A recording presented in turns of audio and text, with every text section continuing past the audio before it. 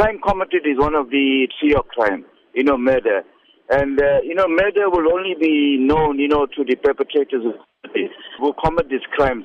But what is, alarming is, this incident happened, and, we are very disturbed about this, and the community as well. Because, we have so much of infrastructures that crime preventing in our areas.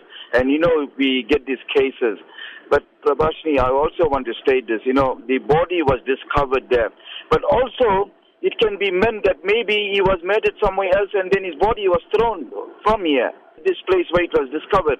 So, investigation is still underway because we cannot rule that matter out. There are reports coming through that this man was in fact a hawker. He sold DVDs in the area. Is there any information about his identity at this stage? Well, his identity was released. His name is Yogeshen Singh. And they say that he's a resident of Karwasan. Yes, I did hear, conflicting information that was passed over to me, which is sensitive. I cannot disclose it on the air.